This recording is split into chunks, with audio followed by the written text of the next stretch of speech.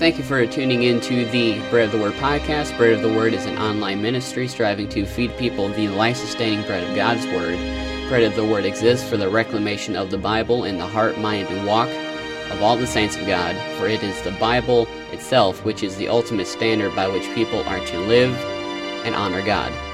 Thank you for tuning in. This is Bread of the Word.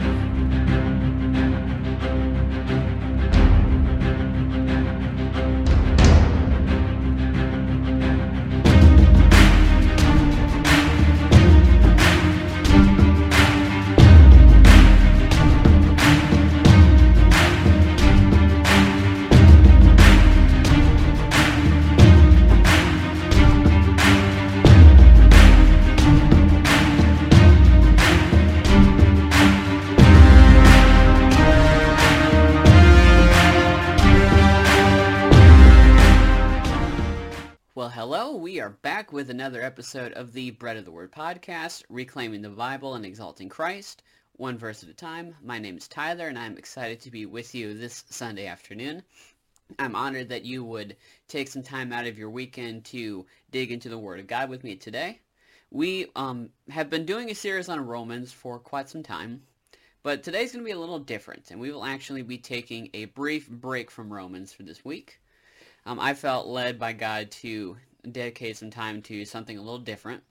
And so this week we will actually be in the book of Colossians, talking about identity, talking about purpose, and some of these big concepts that are very much in the headlines these days. And I feel like this is a great time to do a little digging into that. And so this Sunday we'll be in Colossians, and then we will resume in Romans next Sunday, Lord willing. And we will be going through the first 4 verses of Colossians chapter 3. And there's a big concept in here that I'm very excited to share with you and to dig deeper into with you. And so without further ado, let's read Colossians 3 verses 1 through 4. And it says, "If then you have been raised with Christ, seek the things that are above, where Christ is seated at the right hand of God. Set your minds on the things that are above, not on things that are on earth. For you have died, and your life is hidden with Christ in God. When Christ, who is your life, appears, then you also will appear with him in glory." In the present age, much talk takes place on the subjects of identity and purpose. We desire to have some means of identification for ourselves and for our people, for us as the one and as the many, the individual and the community. But we never seem to find the right categories to describe ourselves, and we often feel like we don't fit. And often this search for belonging leaves us questioning why we're here. We're looking for something, we want to belong, but to what, we don't seem to know. And we often find ourselves asking the same sort of questions that Solomon wrestled in Ecclesiastes. It says in chapter 1, "What does man gain by all the toil at which he toils under the sun? A generation goes and a generation comes, but the earth remains forever. The sun rises and the sun goes down, and hastens to the place where it rises." In short, what is the point? If we are so temporary, who and what are we? What matters? What is our identity? What is our purpose? And I believe that there is an answer to all these questions and more within the pages of Scripture. I believe that God's Word is true and relevant to real people with real questions. That the Word of God is not merely a tool for living life, but rather that it reveals to us what and how life truly is. The Scriptures are not a means to the truth, they are the truth. What the Scriptures illuminate for us is the reality in which we live. God's Word allows us to see things as they truly are. It says in Psalm chapter 19 that the law of the Lord is perfect, converting the soul. The testimony of the Lord is sure, making wise the simple. In short, the Word of God is true, but it's the highest truth, that it is the kind of truth that changes things. It changes us. It makes something new. And this is what Paul is illustrating in the book of Colossians. Colossians is an interesting book. The backdrop of Colossians is the church of Colossae is falling into some deep waters. And they're starting to marry the Christian God with some of the pagan religions of the area. And there's this hodgepodge of religion. And Paul is telling them about the centrality of Christ, that Christ is the center of all things. And this builds and builds until we get to chapter 3. And now that Paul has established that Christ is the center, this is what we should do. This is what God has done. This is what we must do. And that's a pattern we see through much of Scripture. What God does, what is done, and what we must do. And so Paul writes to the church about where their life is truly found. And ironically, it is not in themselves. The mysterious paradox of finding ourselves, to use the common term, is by denying ourselves. And so if you have been raised with Christ, seek the things that are above. And I have 4 items before us that I would like to give attention to in this passage regarding the nature of identity and purpose. The first is the precondition for the statement of truth, the direction our minds take in light of this statement of truth, the status of our lives, and where our life is found. And so let's start with number 1, the precondition for the statement of truth. That is the precursor, what comes before the statement of truth. If you have been raised with Christ, seek the things that are above, where Christ is.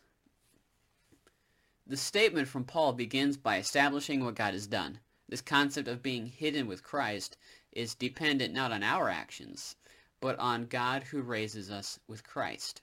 It says in 1 Peter chapter 1, "Blessed be the God and Father of our Lord Jesus Christ. According to his great mercy, he has caused us to be born again to a living hope through the resurrection of Jesus Christ from the dead, to an inheritance that is imperishable, undefiled, and unfading, kept in heaven for you."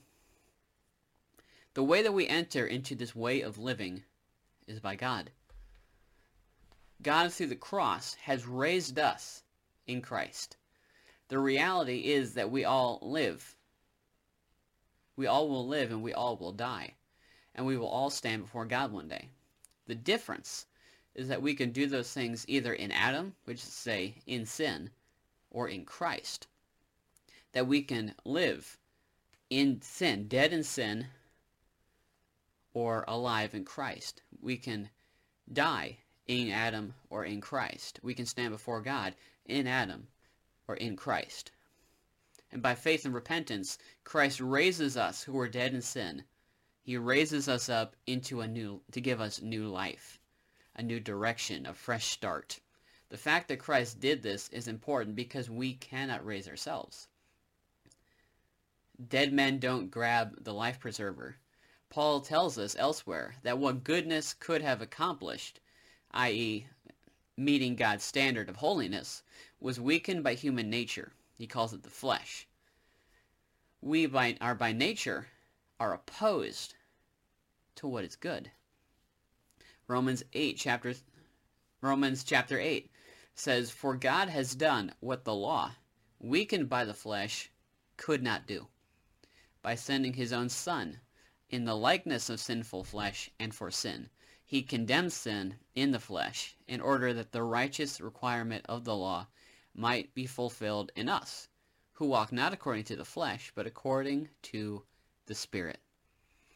By this we have new life, that does not come from us, but from God, who has shown us mercy. That Christ died on the cross for sin, and he took that punishment for sin. And one of the byproducts of that is that we are raised to a point where we can do what we couldn't do on our own. That we are raised to a new height where that is attainable, not because we need to earn salvation or earn the favor of God, but it's an act of gratitude that we are inclined to the things of God. And because we're so grateful for this gift of salvation, we pursue the things of God. We pursue the one who has saved us. Peter describes to the Jews what Christ did in this way in Acts chapter 2. And he says, "Men of Israel, hear these words. Jesus of Nazareth, a man attested to you by God with mighty works and wonders and signs that God did through him in your midst. As you yourselves know, this Jesus, delivered up according to the definite plan and foreknowledge of God, you crucified and killed by the hands of lawless men. God raised him up, loosening the pangs of death, because it was not possible for him to be held by it."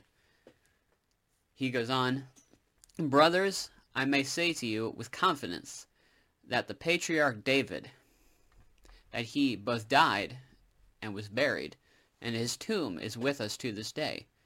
Being therefore a prophet, and knowing that God had sworn with him an oath that he would set one of his descendants on his throne, he foresaw and spoke about the resurrection of the Christ, that he was not abandoned to Hades, nor did his flesh see corruption. This Jesus God raised up, and of that we are all witnesses. Being therefore exalted at the right hand of God, and having received from the Father the promise of the Holy Spirit, he has poured out this, that you yourselves are seeing and hearing." Christ came in the form of a man. While maintaining his deity, he lived a perfect, sinless life, the life that you and I could not live, one which none of us has been able to do or will be able to do. And he died on a cross to pay the penalty for sin, that broken inner nature of us that makes us wholly opposed to all that is good according to God's standard. He died for that penalty, that running tally of our violations of what God has deemed good. That was transferred to his account, and he suffered for that tally of all of us. And he was raised from the dead, and now reigns over heaven and earth as both Lord and Messiah. And this same Christ raised us to new life, one not attainable by any other way. We could not obtain this new life that God gives us outside of Christ. Because sin breaks us. Sin kills us. Sin destroys us. Because of sin, there is something missing in our being. We are incomplete in the sense that sin has busted us up. Our nature is broken. We are broken people because of sin. But grace, through the work of Christ, restores us. It redeems us. Christ raises us up in himself to make us something new, something beautiful that we could not be on our own. One way to illustrate it would be clay pottery. The Japanese have a particular art that they can perform on broken pottery. It's called kintsugi. And what they do is they take the broken bits of a pot or a cup, and they glue it together. Glue those pieces back together with a very particular glue, and then they cover the excess with gold powder. And it becomes a fully usable piece of pottery again. It's sealed, it can hold things, it can do what it was originally made to do. But the presence of the gold actually raises the value of what the pot was worth compared to what it was before it was broken. That is what the cross does, is it redeems us. And that question of identity is answered. The answer is found in his work, that Christ makes people new. And what we are made now by the cross is more than what we were before we were sinful. Because now we are his redeemed people, brought out of bondage to sin and into his marvelous light. Therefore, if we are to understand who we are and for what purpose we are here, we must direct our eyes to Christ rather than to our own devices. One particular theologian who is very helpful in thinking through what all this means is a man by the name of St. Augustine. He was a Catholic saint in the 5th century. And while it was a long time ago, Augustine asked all the same questions then that we are asking today. All these same struggles that we have with our purpose, with finding the meaning in life, Augustine wrestled with in the 5th century. And he is very relevant to us. As one man wrote, he is the patron saint of restless hearts, that he is very relatable to a restless people such as us. And he once wrote, "If I were to ask you why you have believed in Christ, why you have become Christians, every man will answer truly, for the sake of happiness." Because there is something that we don't have outside of Christ, that there is a truer fulfillment of things in Christ. That if we really want to find fulfillment, if we want to find belonging, if we want to find completeness, that comes from being united to Christ. So then, the reality of our purpose being revealed in Christ is dependent on whether or not we are raised with Christ. This is not a message of hopelessness. For all who are called upon God are adopted into his family. We enter into this state permanently. And what does this raising up cause us to do? To fix our eyes upon Christ, who has raised us. Section number 2, the direction our minds take in light of the statement of truth. If then you have been raised with Christ, seek the things that are above, where Christ is. Seek the things that are above, where Christ is, seated at the right hand of God. Set your mind on things that are above, not on the things of earth. In light of the fact that God has raised us to new life, we direct our minds to the same one who raised us. Matthew Henry comments on these verses, "As heaven and earth are contrary one to the other, both cannot be followed together. And affection to the one will weaken and reduce affection to the other. Those that are born again are dead to sin, because its dominion is broken, its power gradually subdued by the operation of grace, and it shall at length be extinguished by the perfection of glory." As it says in Amos chapter 3, "Can two walk together unless they are agreed?" The call of Christ is a call to respond to this gift of mercy and to follow him out of the world, out of that darkness into light, to be consumed by his mercy. We are called to something bigger, something grander, something that is incomparable in the world.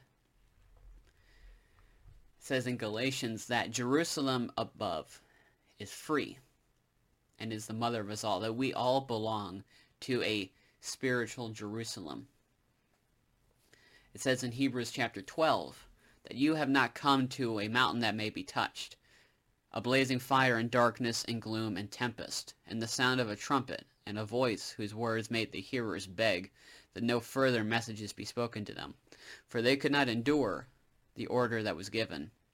If even a beast touches the mountain, it shall be stoned. Indeed, so terrifying was the sight that Moses said, "I tremble with fear."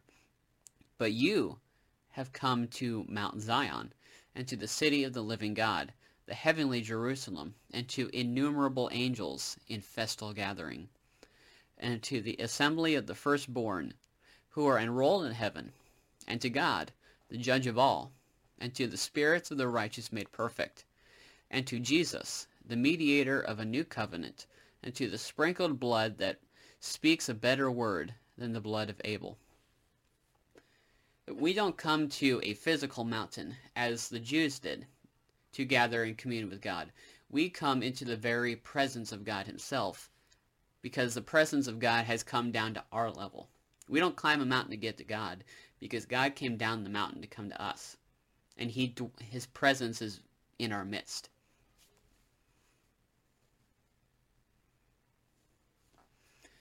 And this is better than anything else. This is not a phase. It's not a means to an end. We're not in a cult that offers empty lies to make people feel better about their lives until they die. That is simply not what the Word of God is. That's not what the Bible's about. The truth of God shows us what is real. As John Piper explains in his book, Expository Exaltation, preachers do not aim to draw people into their excitement with the shape of literary windows, but with the reality seen through the windows. We aim to draw our people's minds and hearts to the world of glory through the window of the Scriptures. The aim of preaching is that people experience the God-drenched reality perceived through the window of biblical words. Simply put, Christ reigns at the right hand of the Father. Our worldview is founded on that principle. Our lives have a set purpose because God reigns. God is ordering the world according to his own purposes, which we know to be good, righteous, and holy. And immediately Psalm 115 comes to mind. Not unto us, O Lord, not unto us, but unto thy name give glory. Not unto us, O Lord, not unto us, but unto thy name give glory, for thy mercy and for thy truth's sake. Wherefore should the heathen say, where is now their God? But our God is in the heavens, and he hath done whatsoever he hath pleased. Our God is in the heavens, and he does as he pleases, and what he pleases is the greatest and highest good. Therefore, we place our trust in the ordinations of God. God has ordered the world that he made according to what is good, not by our lower standard, but by his highest standard of goodness. The framework of our worldview is summed up in Genesis chapters 1 through 11.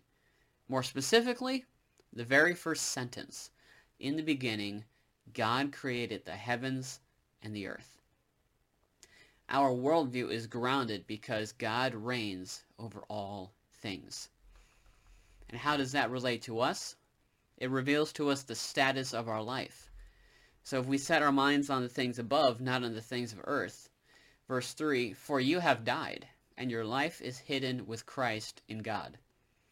Set your minds on things above because you have died and your life is hidden with Christ. We have died the way we once lived. We have died in the sense of how we once lived. That aimless floating through life, searching for meaning and identity, has died if we are in Christ. And this means that all that we have left is the new creation. That old pattern is gone forever, and we are new. And while we will still struggle with that old sin nature, that there will be a remnant that will continue to be subdued until their entrance into heaven, that ultimately we are made new. 2 Corinthians chapter 5 says that if anyone is in Christ, he is a new creation. The old has passed away, and behold, the new has come. Dr. Sinclair Ferguson put it this way, every Christian has died to sin. If you have not died to sin, you are not a Christian. It is starkly as simple as that. The paradox of the gospel is this. By losing our life, we find it. By fixing our eyes on God, we find out who we are. Our identity and our purpose are found by coming to God through the person of Christ. St. Augustine was a Catholic saint, as I said, in the 5th century, who had all the same questions we do. One such question asked by Augustine, if we were to put it in modern terms, would be, what do I want when I want to belong? And he summed up the content of our hearts as a searcher, looking for meaning, looking for truth, looking for belonging, in the opening paragraph of his memoirs. Thou madest us for thyself, and our heart is restless until it rests in thee. Apart from God, our hearts are restless. Apart from God, something is missing here. Fellowship with God makes us whole. It gives us rest. we find that thing which gives us meaning and purpose, and that thing is Christ. Trying to make the world make sense on our own doesn't work. It's exhausting. It's a burden we were never meant to carry. Augustine is real with the disappointments of his life, while directing us to the God who is infinitely greater than life's disappointments. If you would like to know more about St. Augustine, a fantastic book, On the Road with St. Augustine by Dr. James K.A. Smith, basically is a guided reader through some of the key points of Augustine's writing and thought. And he makes it very relevant. It is very evangelistic. It's a fantastic resource. I would definitely suggest that. But he sums up Augustine as a weary saint who gives us a map of all the roads with a dead end, of all those places that offered pleasure and disappointed, while leading us to that one road that brings us to a house with many rooms. And a loving father opens the door and says, "Welcome home." And he sums it up again in his memoirs. And St. Augustine writes, "And behold, thou art at hand, you are close, you are near, and you deliver us from our wretched wanderings, and place us in thy way, and comfort us, and say, Run, I will carry you, I will bring you through, I will carry you." We have a new life hidden in Christ. Our new life is concealed within all that Christ is and in all that Christ has done. It is impossible to capture this grand truth of being hidden with Christ without thinking of Genesis chapter 3. Many of us have heard the story of the fall, of Adam and Eve eating the fruit and being thrown out of the garden. But I want to zero in on the fact that they hid. So Genesis 3 verse 6 says, So when the woman saw that the tree was good for food, and that it was a delight to the eyes, and that the tree was to be desired to make one wise, she took of its fruit and ate. And she also gave some to her husband, who was with her, and he ate. Then the eyes of both were opened, and they knew that they were naked, and they sewed fig leaves together, and made themselves loincloths. And they heard the sound of the Lord walking in the garden in the cool of the day.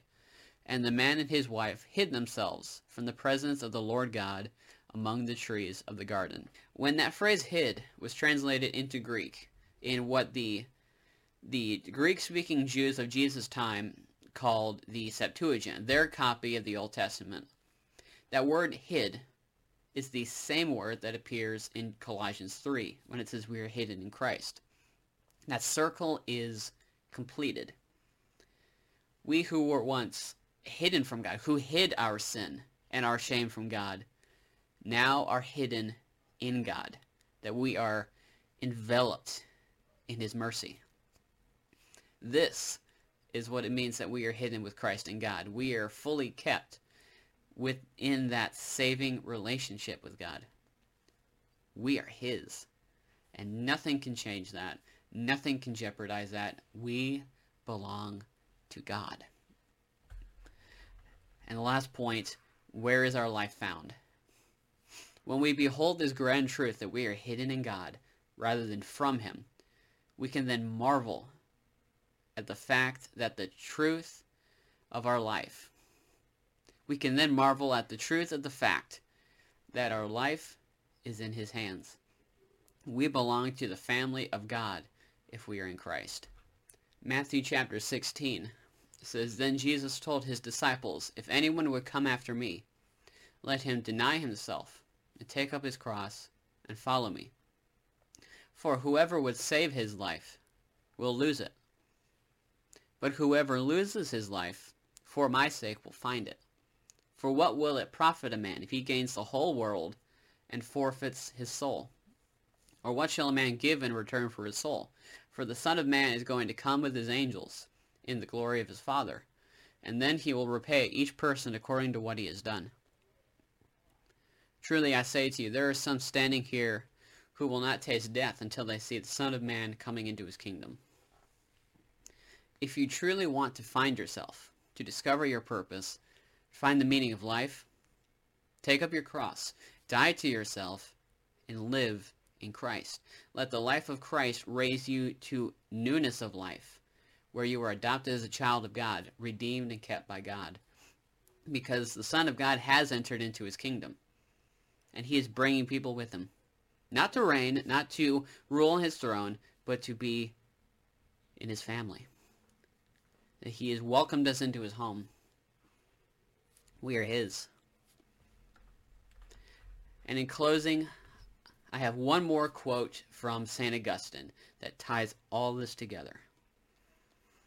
And he says, "It is as if someone could see his home country from a long way away, but is cut off from it by the sea. He sees where to go, but does not have the means to get there. In the same way, all of us long to reach that secure place of ours where that which it is, because it alone always is as it is. But in between lies the sea of this world through which we are going, even though we already see where we are going. Many, however, do not see where they are going. Thus, so that we might also have the means to go, the one we are longing to go to came here from there. And what did he make? A wooden raft for us to cross the sea on. For no one can cross the sea of this world unless carried over it on the cross of Christ." Augustine envisioned the cross of Christ as a raft, taking us from this world to the world where our soul longs to be. And we only come into that place through Christ. Apart from Christ, we will not rest in God. Come unto Christ, repent of your sins, lay your life down, and be given a new life in Christ, one of meaning and purpose and belonging in the family of the eternal God. It says in Psalm 27, "The Lord is my light and my salvation." To use that illustration of the sea, that while we are in the midst of the torrent, in the midst of the crashing waves of the uncertainty of this world, of all these questions that can only be answered in Christ, of trying to find meaning and purpose and fulfillment and direction, Christ is a lighthouse. He's a beacon leading us to the shore, leading us to safety, leading us to security. That is what Christ does. That is one of the benefits of the cross. Us being reconciled to God gives us direction, gives us a purpose, gives us a place of safety. We are his and we are kept by him. And this is the God of whom I worship. And I hope that you do too. Thank you for tuning into this episode of the Bread of the Word podcast. I pray that it has been beneficial to your walk with God and that he has called you into a deeper relationship and fellowship with himself. If you want to hear more from Bread of the Word, feel free to hit that subscribe button down at the bottom. Get notified about new content whenever we go live. You can also watch us on Rumble Video and YouTube, or you can listen on your favorite podcast platforms. You can also find us on social media if you want to follow us on Facebook, Twitter, or Gab. Links will be provided in the bio if you would like to check those out. And there will also be a message in the comment section, a free gospel message for download entitled The 2Js, The Joy of the Potter and the Journey of the Clay. That is something that I've written.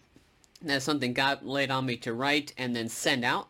And so I'm not making anything off of it. I'm not selling it. It is free for you to read and share. We need a further saturation of the gospel in our world, in our culture, and it starts right here. Bread of the Word Ministries exists for the reclamation of the Bible and the exaltation of Christ through the reading and teaching of his holy transformative word. I hope you guys have a great rest of your day. God bless. Matthew 4:4.